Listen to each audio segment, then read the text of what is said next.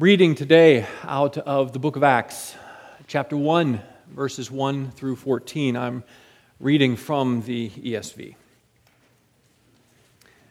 In the first book, O Theophilus, I have dealt with all that Jesus began to do and teach until the day when he was taken up, after he had given commands through the Holy Spirit to the apostles whom he had chosen. He presented himself alive to them after his suffering by many proofs, appearing to them during 40 days, and speaking about the kingdom of God.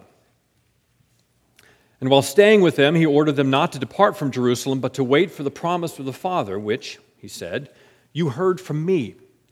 For John baptized with water, but you will be baptized with the Holy Spirit not many days from now. So, when they had come together, they asked him, Lord, will you at this time restore the kingdom to Israel? And he said to them, it's not for you to know times or seasons that the Father has fixed by his own authority. But you will receive power when the Holy Spirit has come upon you, and you will be my witnesses in Jerusalem and in all Judea and Samaria and to the end of the earth. And when he had said these things as they were looking on, he was lifted up, and a cloud took him out of their sight. And while they were gazing into the heavens as he went, behold, two men stood by them in white robes, and he said, Men of Galilee, why do you stand looking into heaven? This Jesus who was taken up from you into heaven will come in the same way as you saw him go into heaven. So they returned to Jerusalem from the mount called Olivet, which is near Jerusalem, a Sabbath day's journey away. And when they had entered, they went up to the upper room where they were staying, and Peter and John and James and Andrew, Philip and Thomas, Bartholomew and Matthew, James the son of Alphaeus, and Simon the Zealot, and Judas the son of James. All these with one accord were devoting themselves to prayer, together with the women and Mary the mother of Jesus and his brothers. This is the word of the Lord. I suppose it's only appropriate for a missionary returning from the field in his first sermon back to speak on missions. It's not a go ye into all the world sermon, but it is to a degree, of course, as you can read from the text, to a degree, a sermon on missions. But I hope it's much bigger and broader than that. The text we're looking at this morning, as you see, is the first 14 verses of the book of Acts. And I hope that as we consider it together, that God, through his Holy Spirit, will use it to transform and encourage us. So please, let me mention some of the things that you may already know about the background of the book, its author, the audience, and some of the themes before we look more closely at those verses in the first chapter. And if I tell you things you already know and I'm belaboring a point, please forgive me. Actually, I preached a sermon similar to this, not exactly like this, similar to this to the folks in Germany, and all of this information is brand new. So allow us to belabor a little bit together. As you know, the book of Acts is really the second part of a two-book series. Both parts are written by a medical doctor and a researcher and historian by the name of Luke. The first part, or book, was called the Gospel according to Luke. And he refers to it here in the first verse. In the first book, O Theophilus, I have dealt with all that Jesus began to do and teach until he was taken up, after he had given commands through the Holy Spirit to the apostles whom he had chosen. Well, he then tells Theophilus in the next several paragraphs about what happened the day that Jesus was taken up. And then in the next 23 to 24 chapters, he tells him, talking to Theophilus, what happened in those following days and years, the coming of the Holy Spirit, the dangers, the adventures and challenges of sharing a message with a world that, quite honestly, really wasn't all that interested in hearing it. And how God used the church to equip and empower his people for the sake of Christ. Until he ends the book with Paul sitting in a Roman prison, proclaiming the kingdom of God and teaching about the Lord Jesus Christ with boldness and without hindrance. Of course, in this song we just sang, it was basically, one of the verses is, Lord, we pray for courage and that we wouldn't be slothful. It was exactly the same prayer that Paul prayed. He kept asking the churches, please pray for me that I would have courage, because Paul was often afraid. So if you're feeling afraid, you're in good company. The Apostle Paul was too. The book begins with Jesus explaining the kingdom of God, and it ends with Paul, and by extension, us, completing the work that Christ did not. We say that Christ, well, how is it possible Christ didn't complete his work? Well, Christ completed the work of justification, completed the work on the cross, but then he left the rest of the work to us. We were to go and tell the world, tell our neighbors and tell our friends, tell the lost about the good news of Jesus Christ. We're to proclaim the truth and the glory of the kingdom of God. He's writing to this gentleman named Theophilus, who is likely a patron or supporter of Luke. But the sense that we get about Theophilus is that he's actually also a bit of a skeptic. In many ways, he seems very similar to the modern reader. Theophilus has heard some rumblings of activity and talk about this man called Jesus, and he wants some more information.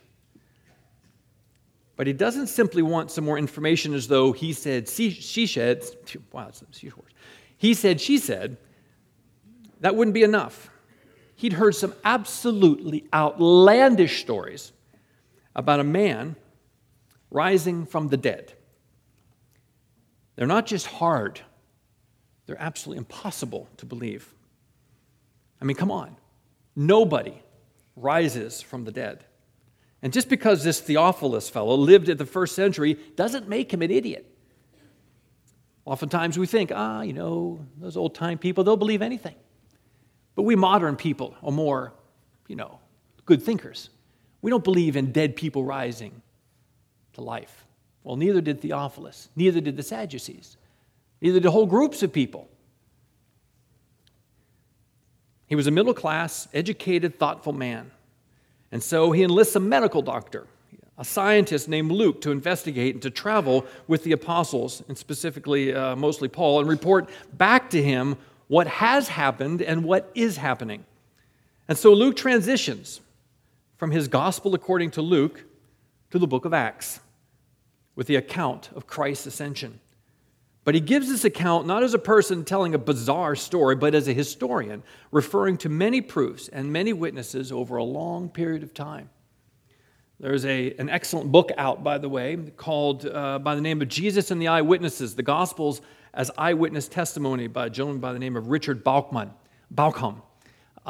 It's basically a defense of the Gospels as eyewitness testimony, which many liberal and modern critics argue are just basically stories and tales for people to believe, and he's arguing that historically that's never been the case. So it's an excellent, I commend it to you. Much of the book of Acts seems to be not only information pulled from various witnesses, but he himself was also there, cataloging the events in order to tell Theophilus and us that belief and trust in the risen Christ who came to earth to suffer and to die and to rise again is not wishful thinking, but belief in historical, verifiable events. And although Luke's primary focus seems to be evangelism, it's actually the kingdom. But as he explains to Theophilus all that he's seen and heard, Luke shows that the power for the advancement of the gospel itself, is the Holy Spirit. And that the gospel message, the kingdom message, is advanced through the work of evangelists, apostles, and the local church. And he shows how the gospel effectively engages with various cultures, religions, and worldviews, and circumstances in which the gospel message is not acceptable in the public square, if that sounds at all familiar. In many ways, Luke is writing for an audience that is precisely like our own. So as we examine the text this morning, I want to look at three terms that Luke uses, terms that are foundational to the message that he wants to communicate throughout the book of Acts. Those terms are kingdom, witness, and ascension. We'll talk about why these terms are important, that is, why we care, or should care, and what result that should have for us today. So, the three terms: kingdom, witness, and ascension. He presented himself live to them after his suffering by many proofs, appearing to them during 40 days and speaking about the kingdom of God. Jesus decided that while proving his resurrection over the course of 40 days to his disciples and others, that the most important topic of conversation, the theme that really needed to be clear in their heads, the subject that really needed focus was not explaining what does heaven look like, or how do you decipher the end time prophecies and how does that fit with the newspaper, or anything else. His focus was the kingdom of God. Interestingly enough, it was also the disciples' constant point of interest. James and John, the sons of Zebedee, their mother, wanted to know who was going to sit in the place of power and prominence in the kingdom of God in Matthew 20. In Matthew's Gospel, in chapter 3, John the Baptist is quoted, "Repent, because the kingdom is at hand." Jesus repeated that phrase one chapter later. He said, we pray in the Lord's Prayer, "Your kingdom come." He tells the Pharisees that the kingdom of God is in their midst. What did he mean? Well, primarily he meant that all of the embodiment of all authority and power and rule and glory of God was found in Christ. Let's try this again. What did Christ mean when he said the kingdom? He meant that all the embodiment of all authority and power and rule and glory of God is found in Christ. He was the king, and the king was among them. When Christ entered into creation and John the Baptist said, "The kingdom is at hand," he could have easily said, "The king is at hand." But that would have missed the point a bit. You see, with the coming of a kingdom, there's a new government. There's a new culture. And yes, there's a new king. There are decisions that have to be made. Will you submit yourself to the authority of that king and be a part of the kingdom, or will you rebel? When John the Baptist says, "The kingdom is at hand, therefore repent," he's saying, the king who rules over this jurisdiction, he's here. Now, right now, is the time to stop serving other kings. Turn to him, bow before him, and serve only him. So when the disciples asked Jesus in verse 6, "Lord, will you at this time restore the kingdom to Israel?" Notice Jesus' answer. It wasn't no. It wasn't yes. It was, "It is not for you to know times or seasons that the Father has fixed by his own authority." But he doesn't stop there. He continues with, "But." No, not answering the question is, he's answering something different. He continues, "You will receive power when the Holy Spirit comes upon you, and you will be my witnesses in Jerusalem and in all Judea and Samaria and the end of the earth." His answer was, by the way, in response to their question, was yes, now is the time, but not in the way you think. It won't be an earthly, geographically, and culturally bound kingdom. The kingdom of Israel, God's chosen people, will be restored and reconstituted by these Jewish disciples proclaiming the kingdom to Jews and Gentiles alike. The restored Israel, the new Israel, the promised Israel, those that are true sons of Abraham by faith, will contain people from every tribe, tongue, and nation. The restoration of Israel will involve the apostles bearing witness to Christ, not only in Israel, but also to the ends of the earth. And this message of the kingdom would go out through the power of the Holy Spirit, who is soon to be poured out upon them. The ruler of the kingdom of God is the one king over all heaven and all of earth. There is no part of heaven or earth over which God's authority and control do not extend. He is the one king over the one kingdom. His Old Testament and New Testament chosen people, Israel and the church, it's all one kingdom. Why should we care? Why should we care what Christ taught the disciples about the kingdom? Because Christ is coming back. And when he comes back, he will make his kingdom visible and complete. And when he comes back, we will continue to know better that the kingdom is now, as you may have heard many times, the kingdom is now, but not yet. His kingdom is here and now and advancing, but it is not yet fully visible. The chance to seek him while he may be found is now. The message is to go out now. Luke tells Theophilus and us, the proof is irrefutable. Christ, by the Holy Spirit, is among us. The call to repentance and to abandon your self-worship and to submit to Christ and his rule is a limited time offer.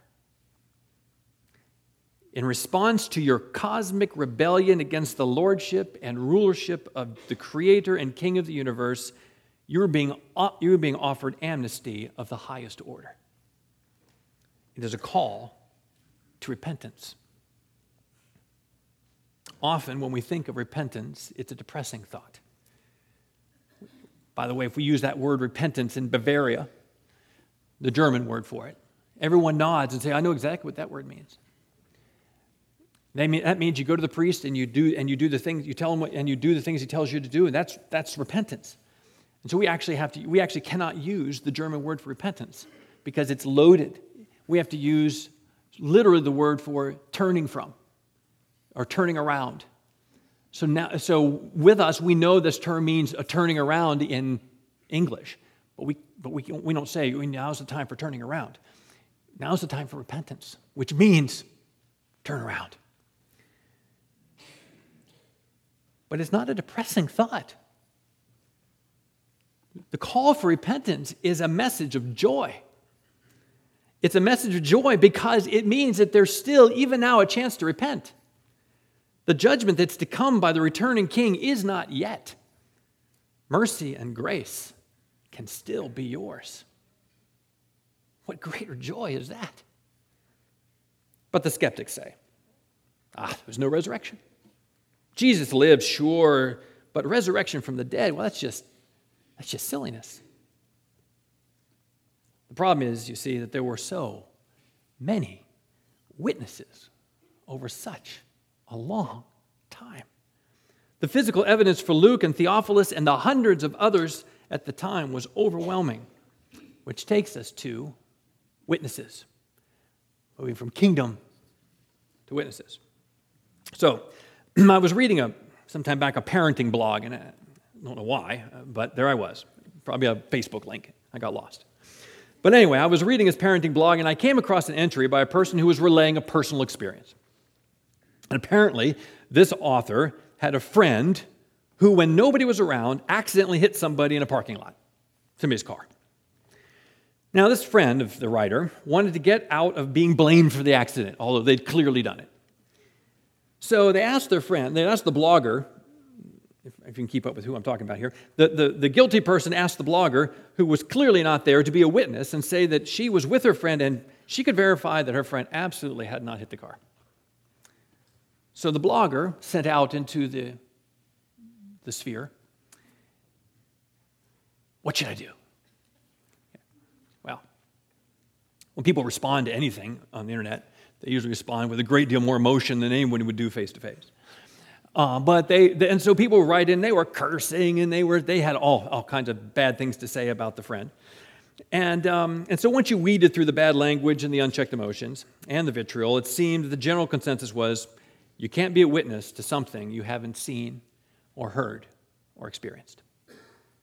So, as much as maybe you'd like to, by definition, you can't be a witness. You can be a messenger, but you can't be a witness.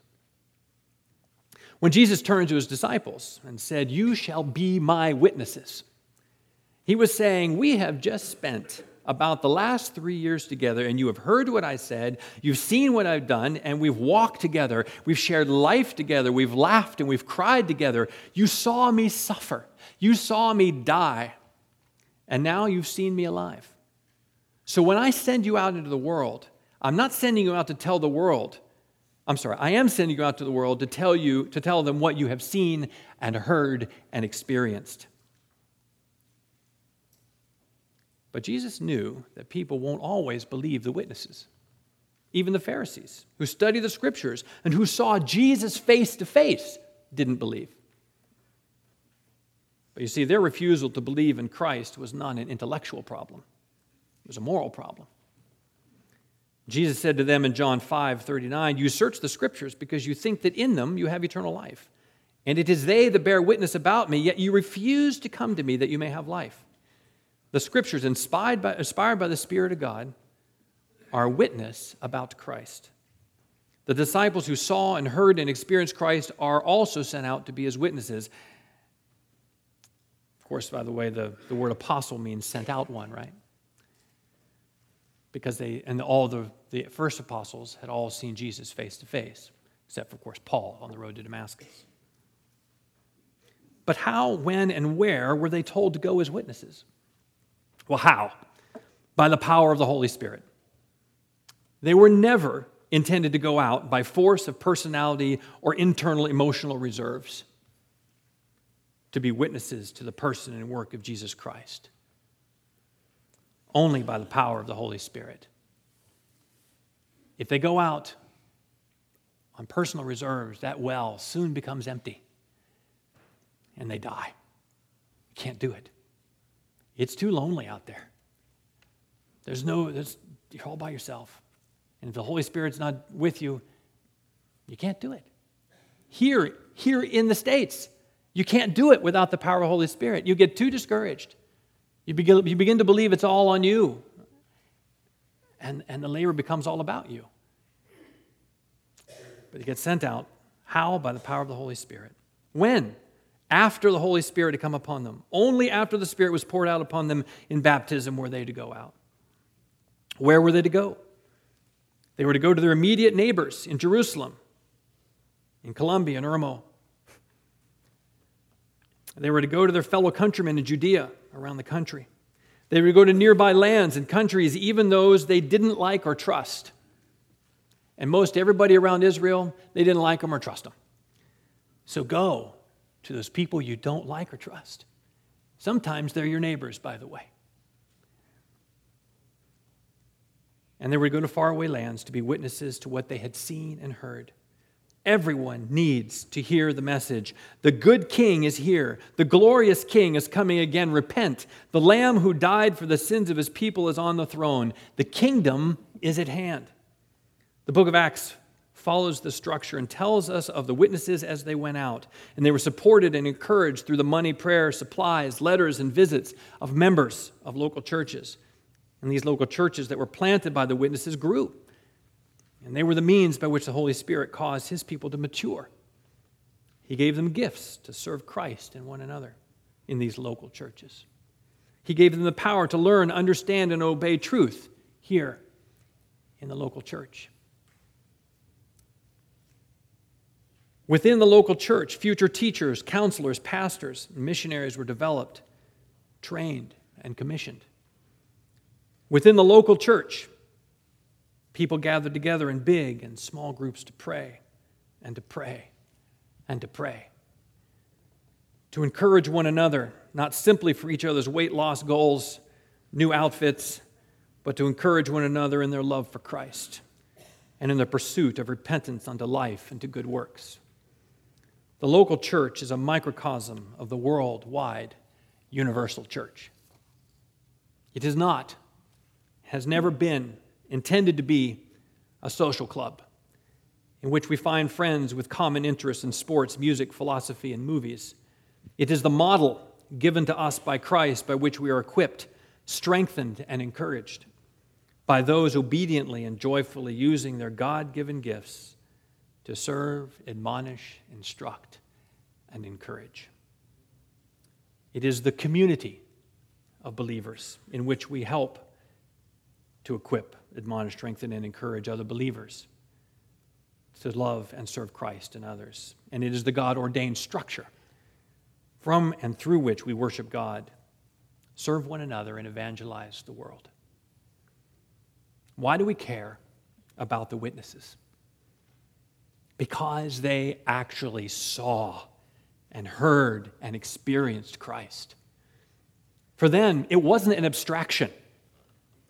It was a real relationship. They're just talking about what they know to be true. Our faith is based on historical, verifiable facts. It's based on a real person.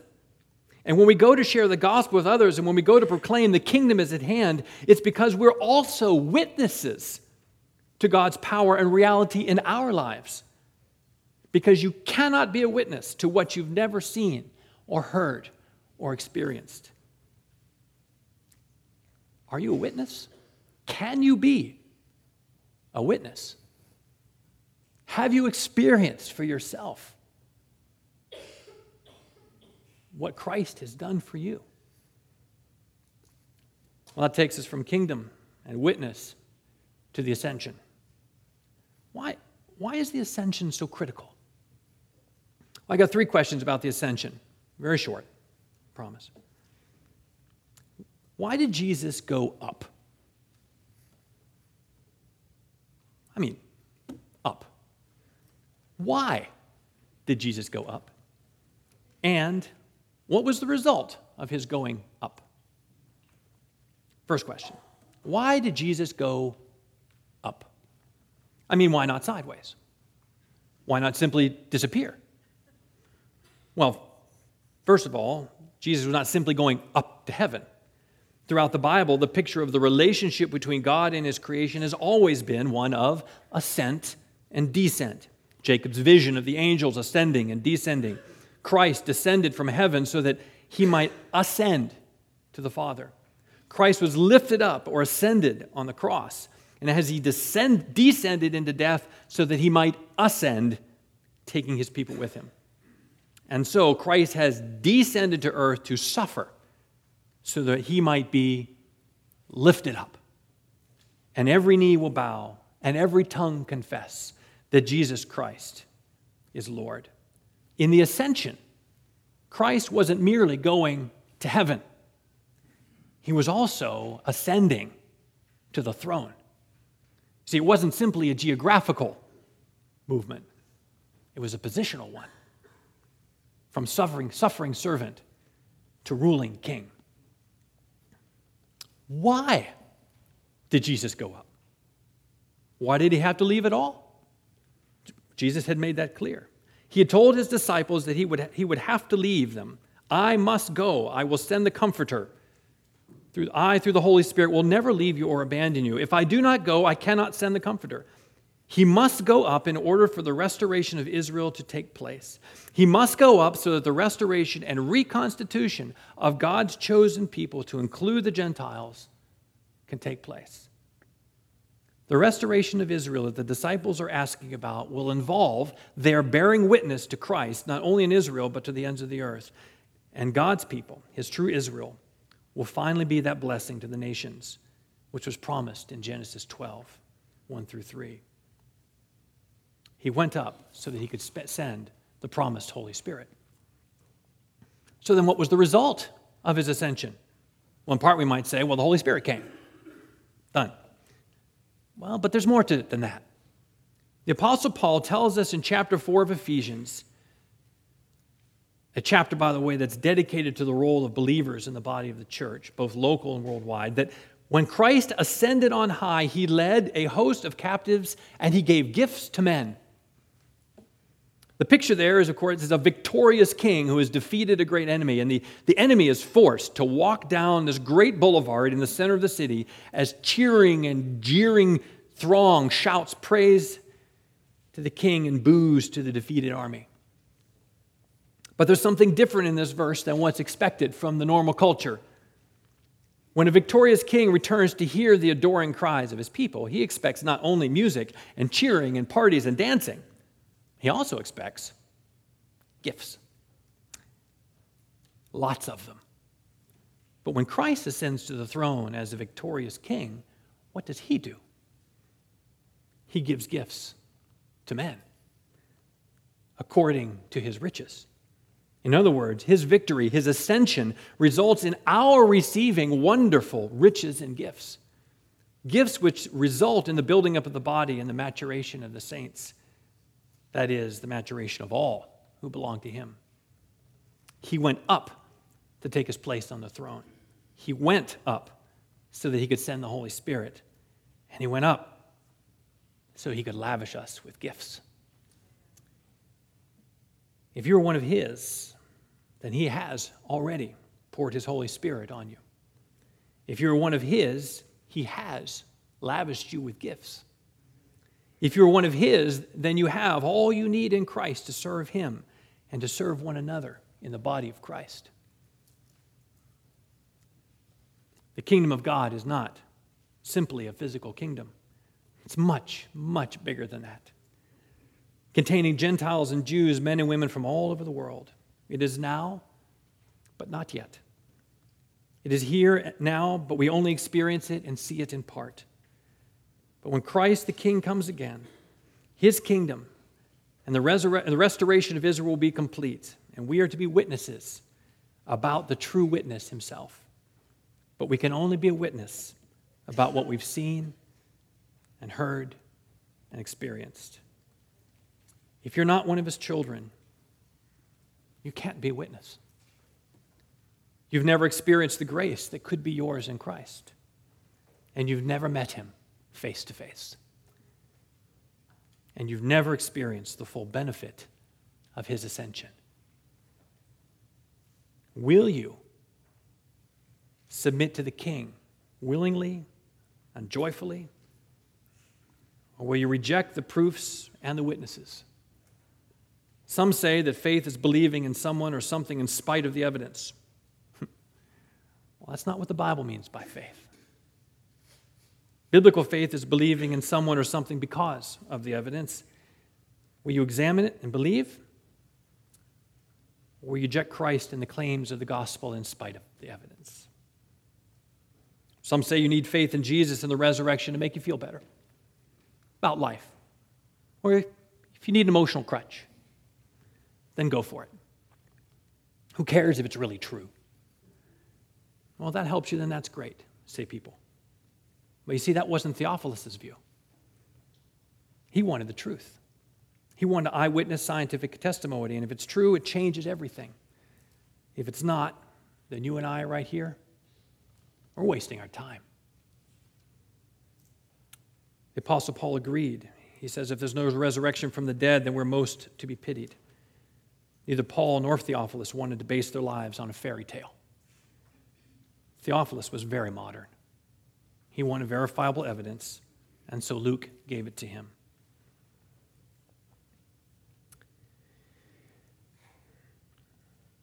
If you are a child of God, then you are a witness, whether you think of yourself that way or not.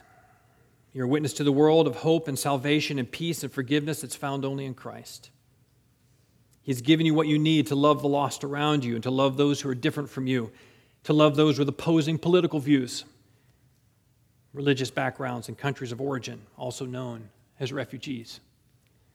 By the way, in Bavaria, we had 800,000 refugees pour into our country in 2016. 800,000.